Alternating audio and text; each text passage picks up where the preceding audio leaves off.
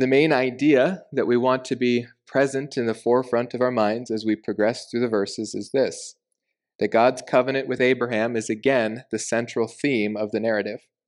Abraham's trust is in God, and his hope is in the fulfillment of God's promises in the covenant. Remember back in chapter 22 that God had tested Abraham and saw that his trust was not in Isaac, but his trust was in God, and his hope was in God fulfilling that covenant. And we see that again here with Abraham's continued trust in God.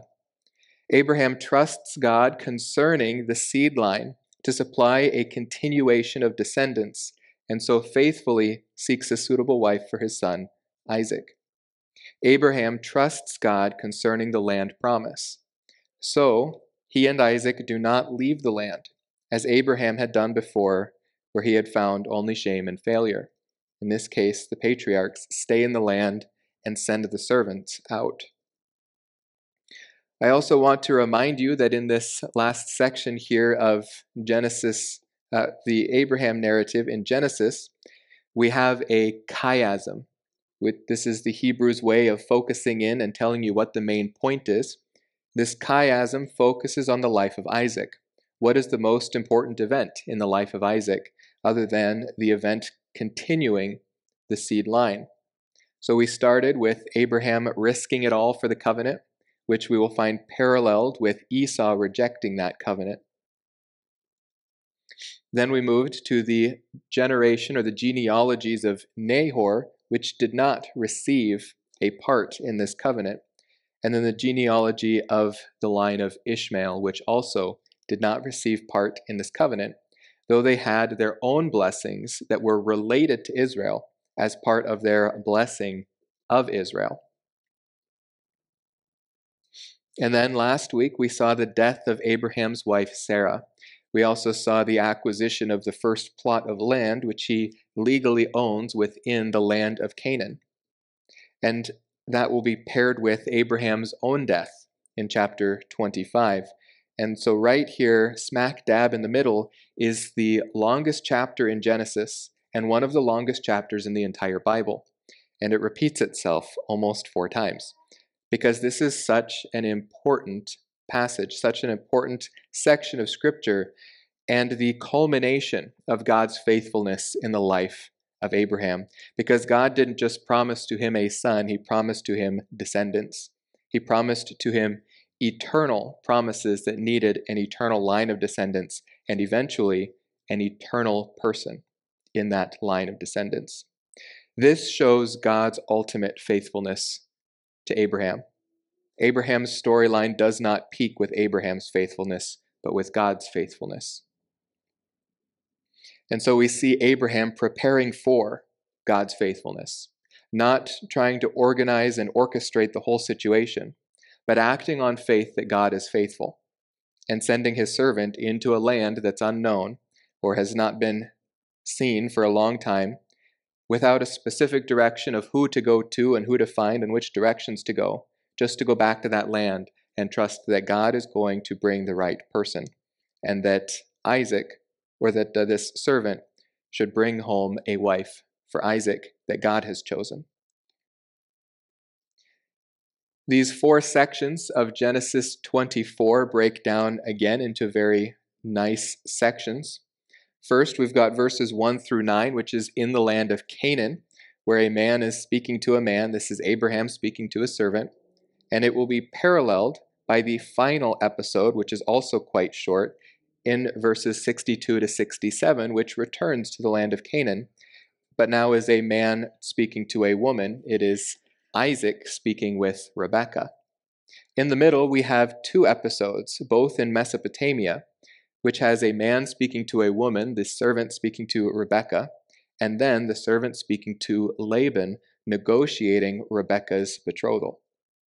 And so this has been very carefully crafted to demonstrate God's care in bringing about the fulfillment. And the constant repetition of how this came about emphasizes the fact that man is not doing this, but man is trusting God and God is doing it. So this morning's message is sending Abraham's servant, the commission of Abraham's servant to go faithfully, trusting the God of the covenant to bring about the next generation of the covenant heirs. We begin by setting the scene, and the scene is set with Abraham in his old age. It says, now Abraham was old and advanced in age, and you might say, well, he was already old, and he's been old since we met him. He was 75 when we met him, which I guess isn't that old. But at this point, he's 140. He's almost twice his age of what he was when he first entered into the land. Usually, this type of introduction to a pericope marks the final sequences in a patriarch's life. For example, when we meet Joshua, in Joshua 23, actually this is definitely not where we meet him, but where we say goodbye to him. It says, now it came about after many days, when the Lord had given rest to Israel from all their enemies on every side, and Joshua was old, advanced in years, that Joshua called for all Israel, for their elders and their heads, and their judges and their officers, and said to them, I am old, advanced in years, and you have seen all that the Lord your God has done to all these nations because of you. For the Lord your God is he who has been fighting for you. Joshua also trusted on God's faithfulness in the conquest of the land. He staked his faith in God's covenant promises that this land had been given to them and would be delivered to them. Both here in Joshua 23 and in Joshua 13, where we see a similar phrase repeated, the focus and the emphasis is on that land that is left to be conquered, that God has been faithful to deliver every portion of land that he has told them to go out and take, and that Israel will still have work to do to continue to trust and to follow God. And this is the patriarch Joshua signing off, passing it on to the next generation and saying, there's more that God will do in your life as well. David as well. We say farewell to him in 1 Kings, and it begins, now King David was old, advanced in age, and they covered him with clothes, but he could not keep warm. Abraham is old. He's about 140 at this time, and the summary of Abraham's life is that the Lord had blessed Abraham in every way. Summary focus is on God's faithfulness to his promises to Abraham, not on Abraham's growth, not even on Abraham's failures and blessings, or failures and successes, but rather on the blessings from God. Genesis 15:15, for example, God had promised to Abraham, as for you, you shall go to your fathers in peace, and you will be buried at a good old age. We see Abraham already in his old age of 140, and guess what? He's still got 35 years left. Abraham will die at a good old age and be buried. He promised, I will make you a great nation. I will bless you, and I will make your name great. Now, we don't see the great nation yet, but God has blessed Abraham, and he has made Abraham's name great. In fact, Abraham is not only well revered and renowned among his neighbors. We've seen both the Gazaites and the Hethites somewhat scared of Abraham's prowess in the land. He's a foreigner, he's a stranger, and yet they all defer to him in major issues. Part of it is his wealth, but a lot of it, as has been pointed out more specifically in the scriptures, is that they recognize God's hand on his life. God has brought him into this land, and God has blessed him in this land, and even the neighbors see it. In Genesis 15:5-7, God had promised him a multitude of descendants. It says, he took him outside and said, now look toward the heavens and count the stars, if you are able to count them. And he said to him, so shall your descendants be. Then he believed in the Lord, and he reckoned it to him as righteousness. And he said to him, I am the Lord who brought you out of Ur of the Chaldeans to give you this land to possess it. Here in this little promise, we've got the land, the seed, and the blessing, all in focus. In Genesis 17, where God gave Abraham a sign of the covenant that would be continued throughout all the generations so that they would never forget this covenant. says, I will establish my covenant between me and you, and I will multiply you exceedingly. Abraham fell on his face, and God talked with him, saying, As for me, behold, my covenant is with you, and you will be the father of a multitude of nations. No longer will your name be called Abram, but your name shall be called Abraham. For I will make you the father of a multitude of nations. God quite literally made Abraham's name greater than it was. He says, I have made you exceedingly fruitful. Mind you, at this point, Abraham still had not had a son. Abraham had not had a child by Sarah. He did have Ishmael. And I will make nations of you. Here we have multiple nations. Why? Because Isaac is going to lead to two different nations himself. Ishmael is going to be yet another nation, and from Jacob will come the nation Israel. Kings will come forth from you. I will establish my covenant between me and you and your descendants after you throughout their generations for an everlasting covenant, a covenant without end, to be God to you and to your descendants after you. I will give to you and to your descendants after you the land of your sojournings, all the land of Canaan, for an everlasting possession, and I will be their God. These were the promises of God leading up through most of the life of Abraham. And then suddenly in the last few chapters, we saw him get a well in Beersheba, and we saw him get land in Machpelah, and we saw him get his son, the son that God had promised he would deliver to him. We saw that son maintained and delivered to Abraham, rescued from death. God has been faithful to Abraham, and he has blessed him in everything. And in all the promises that he had first given him when he told him to come out of the land of Haran, God has not let a single one fail. He has given Abraham the beginning of the land. He has given him the beginning of descendants, and he has given him the beginning of blessing. And there is so much more to be received. Abraham in his life did not fail to receive the promises of God. He failed to receive them in full. And that's because God takes time to work out these promises, but he is faithful to deliver them to Abraham.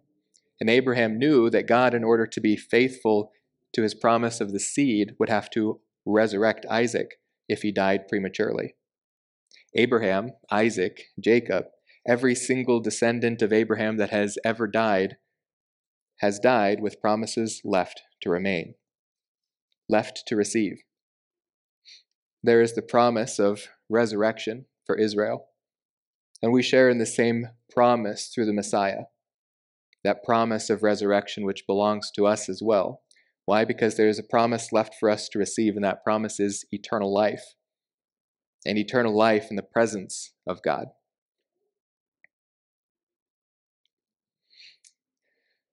We move on to the next character in the narrative. Abraham said to his servant. Now this servant, we're not told his name this time, but I think we're told his name before. He says this is the oldest of his household, and he had charge of all that he owned. Now you might ask, why doesn't Isaac have charge of all that he owns? Well, Isaac is going to be delivered, all that he owns as the heir. But here, this servant is the one who is taking charge, who runs the flocks, who runs basically the family business. But when it is time to hand it over as a belonging and as a possession, as we'll see in chapter 25, it is handed over to no one else but Isaac. But here we have this servant who is serving as an oldest son would, having charge over all that he owned, but not being a possessor of the promise. He doesn't actually own what he's serving over. And I do think we've met him before. Genesis 15, 1 through 2 says, After these things, the word of the Lord came to Abram in a vision, saying, Do not fear, Abram. I am a shield to you, and your reward shall be great. And Abram said, O Lord, what will you give me, since I am childless, and the heir of my house is Eliezer of Damascus? This wasn't a, please Lord, let this heir be my heir and don't give me a child of my own. But he's saying the natural course of things today. If I were to die being childless and having no heir, it would all go to my oldest servant, the one in charge of my household. And that is Eliezer of Damascus. Abram said, "Since you have given no offspring to me, one born in my house is my heir." Well, now God has given offspring to Abraham. He has given him the son Isaac. But God said, "This man will not be your heir." God knew ahead of time. He is going to fulfill his promise to Abraham, and that child is not going to come just from the body of Abraham, but from the body of Sarah as well. God is going to fulfill it literally, specifically, and exactly as he planned. But the one who will come forth from your own body, he shall be your heir. Now keep that in mind. That was an important promise of God to Abraham at the time that Eliezer of Damascus was his heir. Abraham is asking now this servant, Eliezer of Damascus, most likely, to take an oath. So he says, "Please place your hand under my thigh." The most I'm going to say about this is that it is a euphemism. This does not mean his upper leg. In Genesis 46:26, it says, "All the persons belonging to Jacob who come to Egypt, his direct descendants," which literally in the Hebrew, exactly the same phrase as we see in chapter 24, literally it comes from his thigh.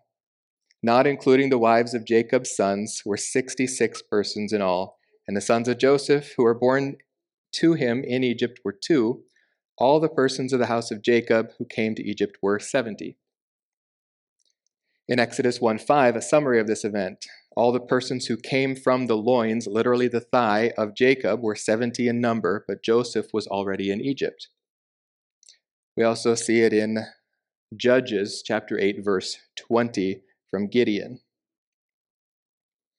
This is a means of making a covenant, making an oath, but a very specific kind of covenant or oath in a very specific situation. In Genesis 47:29, we see the same oath being taken concerning Jacob. Jacob. When the time for Israel, Jacob, to die drew near, he called his son Joseph and said to him, "Please, if I have found favor in your sight, place now your hand under my thigh and deal with me in kindness and faithfulness.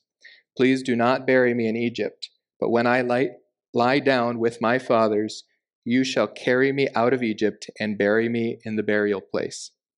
And he said, "I will do so as you have said." He said, "Swear to me." So he swore to him. Then Israel bowed and worshiped at the head of the bed. Now, Charles Pfeiffer has said this in summary of this oath. According to the biblical idiom, children are said to issue from the thigh or the loins of their father. Placing the hand on the thigh signified that, in the event that an oath were violated, the children who had issued or who might issue from the thigh would avenge the act of disloyalty. This has been called a swearing by posterity and is particularly applicable here because the servant's mission is to ensure a posterity for Abraham through Isaac. Now, I think this is a good summary of the custom in the Middle East, in Mesopotamia of that day, and it applies here to Abraham and Isaac, but I don't think that's exactly what's going on here, and I don't think that is exactly the significance of this issue. Because remember, God's promise in abrogating Eliezer of Damascus was that the line would actually come from Abraham's body itself. And so that was a significant episode in the life of Eliezer. Not only that, but this was the place in which God had placed the sign of his covenant. This would be a very visceral reminder that God was faithful in every generation, and that Eliezer was under this covenant, but not heir to it. God said in Genesis 17, "This is my covenant which you shall keep. Between me and you and your descendants after you, every male among you shall be circumcised. And you shall be circumcised in the flesh of your foreskin, and it shall be the sign of the covenant between me and you. And every male among you who is 8 days old shall be circumcised throughout your generations. A servant who is born in the house or who is bought with money from any foreigner who is not of your descendants. A servant who is born in your house or who is bought with your money shall surely be circumcised. Thus shall my covenant be in your flesh for an everlasting covenant. Now we'll notice that although Eliezer of Damascus is not a Hebrew, he is not an Israelite, he is under this covenant, and he treats the God of this covenant as his covenant God. But when he goes to the land of Aram and seeks out a child from Nahor, he refers to God, the God of his master, the covenant God of Abraham specifically. All this servant's very careful intentions all root back to God's faithfulness in his covenant. And so we have Abraham asking this servant to yet even further elevate the solemnness of this oath. Abraham says, I will make you swear by the Lord, the God of heaven, and the God of earth. This is not three different gods. This is three different aspects to the same exact God. He is Yahweh, the covenant God, the personal God of Israel. He is also the God of heaven and earth being his sovereign domain. All things are in his control. This is Elohim, the Almighty God. Remember what the author of Hebrews said, for when God made the promise to Abraham, since he could swear by no one greater, he swore by himself, saying, I will surely bless you and I will surely multiply you. There is no greater name by which an oath could be made, and by elevating the name in this way, he makes it the most solemn oath he possibly could. And so, having patiently waited, he obtained the promise, for men swear by one greater than themselves, and with them an oath given as confirmation is an end of every dispute. There should be no dispute after this oath that this servant plans to be faithful to every promise that he makes to Abraham. And this, Abraham, nearing the end of his life, has no way of guaranteeing the surety of this oath except by the faithfulness of God. And therefore the oath is made on the name of God, so that the faithfulness of God will bring it about. An oath is much different than a promise.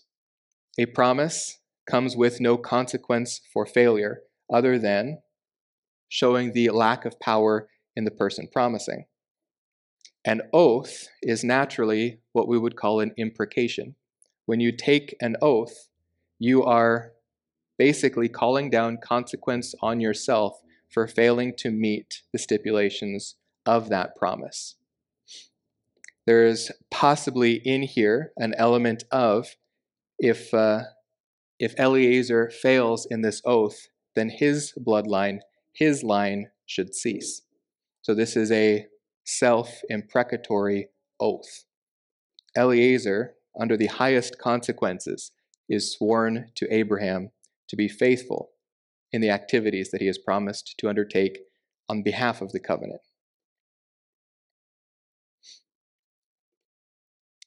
Now, this is because Abraham is about to make some specifications to Eliezer.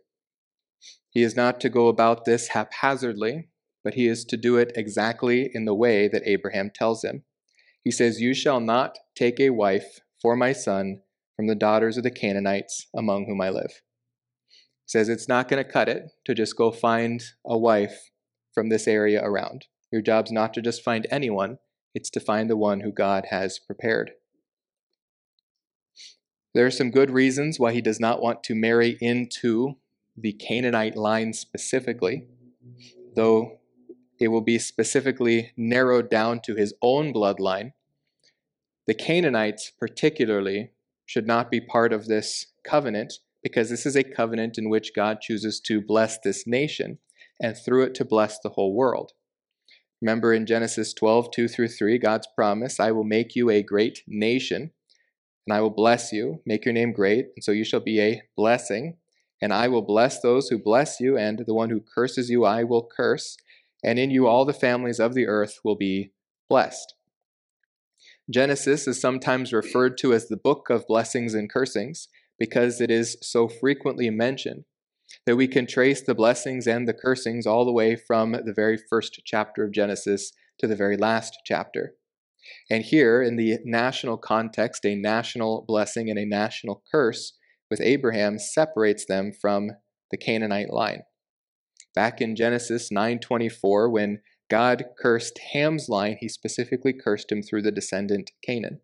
He said, "Cursed be Canaan, a servant of servants, he shall be to his brother. And blessed be the Lord, the God of Shem. Let Canaan be his servant, and let Canaan also be the servant of Japheth." Abraham, through the line of Shem, is supposed to receive blessing, but also be blessing. He is not to marry in with and mingle with the Canaanites who were under divine curse. This would disqualify these descendants from being the blessing that God plans them to be. In Genesis 26:34 through 35, we see Esau, the brother of Jacob, going off and marrying two Hethite women. And remember, the Hethites are Canaanites. Esau was 40 years old, and he married Judith, the daughter of Beeri, the Hethite, and Basemat, the daughter of Elon, the Hethite. And they brought grief to Isaac and Rebekah. Why? Esau had married out of the covenant line, and not only marrying out of the covenant line, but specifically marrying into the cursed line of Canaan, those whose land they were there to dispossess. The Canaanites had lost their right to the land. Intermarrying with them would put you in their curse, not you, or not bring them into your blessing. And so he makes a specific request of him. He says, "You will go to my country and to my relatives and take a wife for my son Isaac." Now he's going to directly again quote from Genesis 12:1 through 2 in verse 7. But here he reverses it. Where God had called him out of his country and away from his relatives, he now sends Eliezer, his servant, to his country and to his relatives.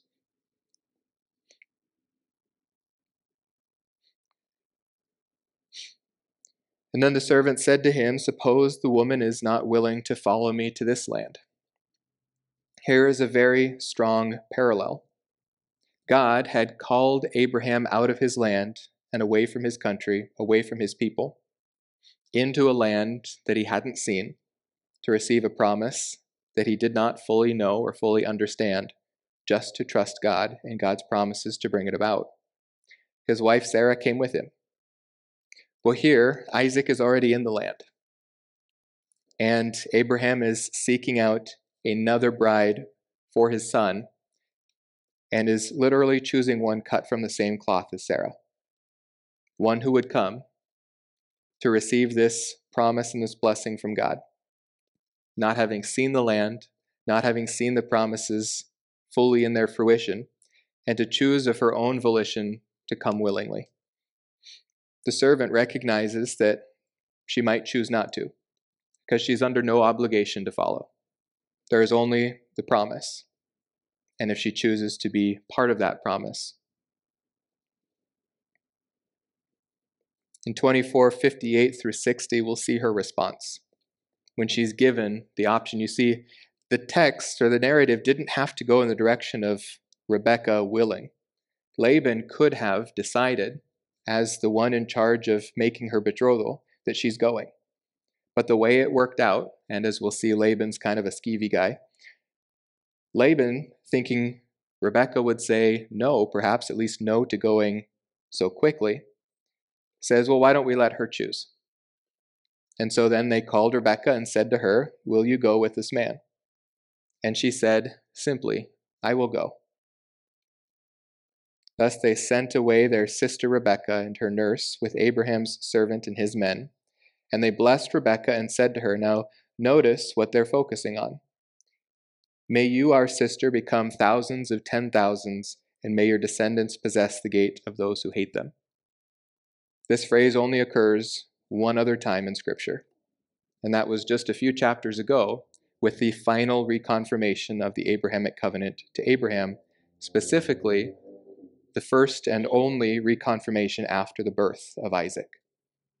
Then the angel of the Lord called to Abraham a second time from heaven and said, By myself I have sworn, declares the Lord, because you have done this thing and have not withheld your son, your only son.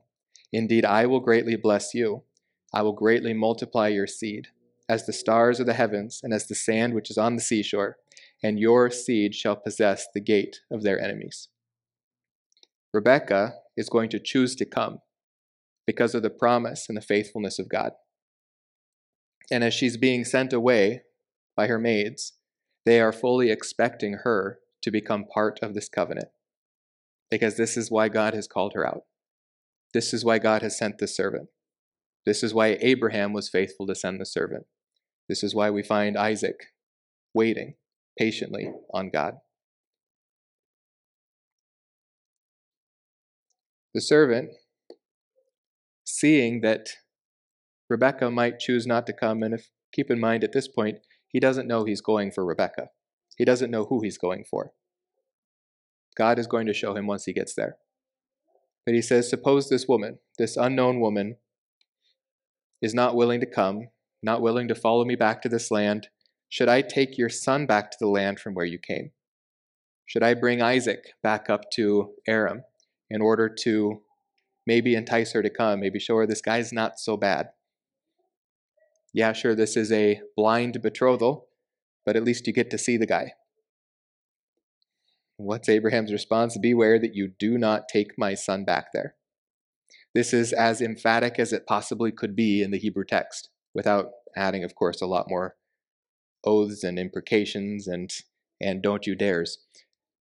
He simply says, beware that you do not take my son back there. Under no circumstances should Isaac go back to where Abraham had come from.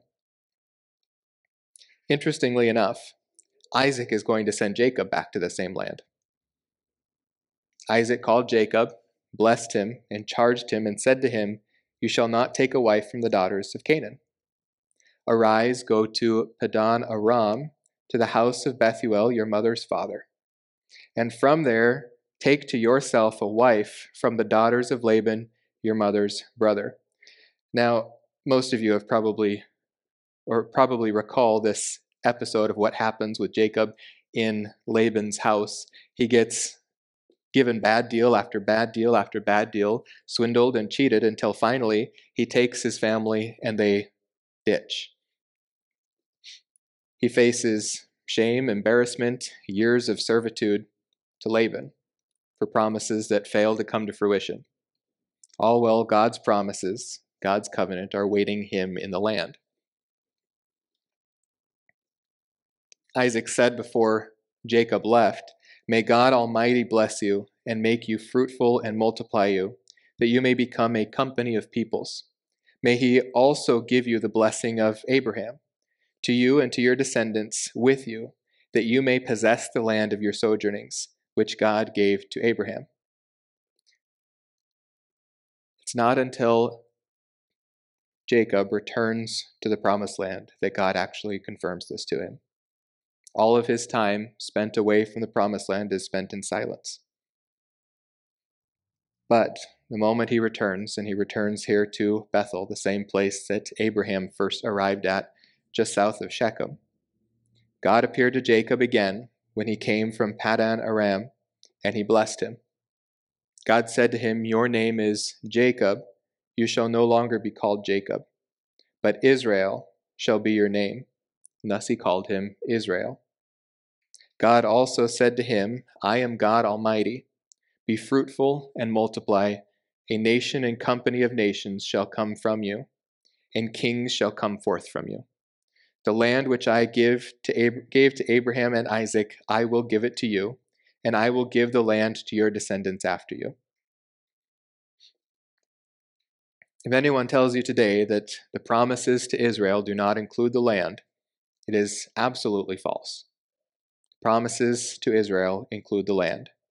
In fact, especially in the Pentateuch, the law, the first 5 books of the Bible, the emphasis is far greater on the land promise than on the seed promise or on the blessing promise.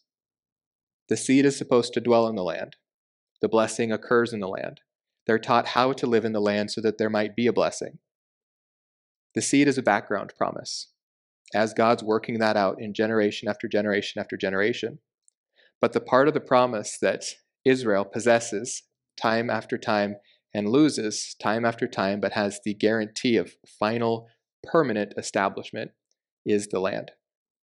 The land is the first aspect of the promise that they are given the greatest experience of during their national reign. Abraham says then, "The Lord, the God of heaven, who took me from my father's house and from the land of my birth, who spoke to me and swore to me, to your descendants I will give this land." This is one big, long adjective, basically, describing God.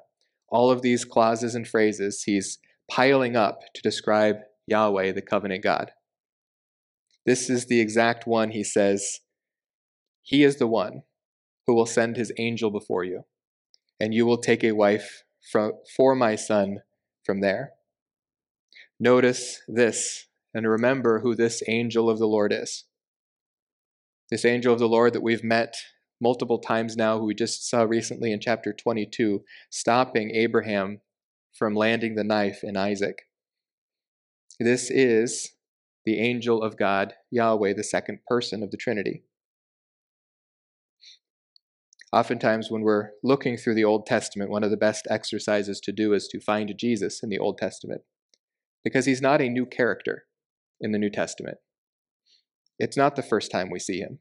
He is the fulfillment of the Old Testament, fulfillment of the promise of a coming seed. And here we see the person of God, the angel of the Lord, the second person of the Trinity, going ahead of the servant to prepare this wife for Isaac, his great, great, great, great, great, great, great, great grandfather.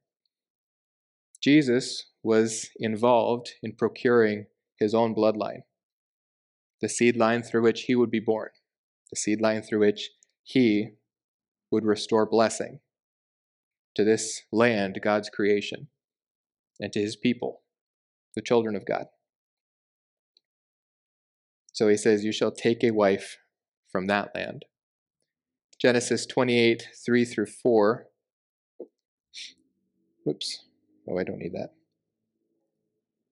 And then finally he says, "If the woman is not willing to follow you, then you will be free from this, my oath." In other words, it all has to do with Rebekah's volitional obedience. She has a choice in the matter.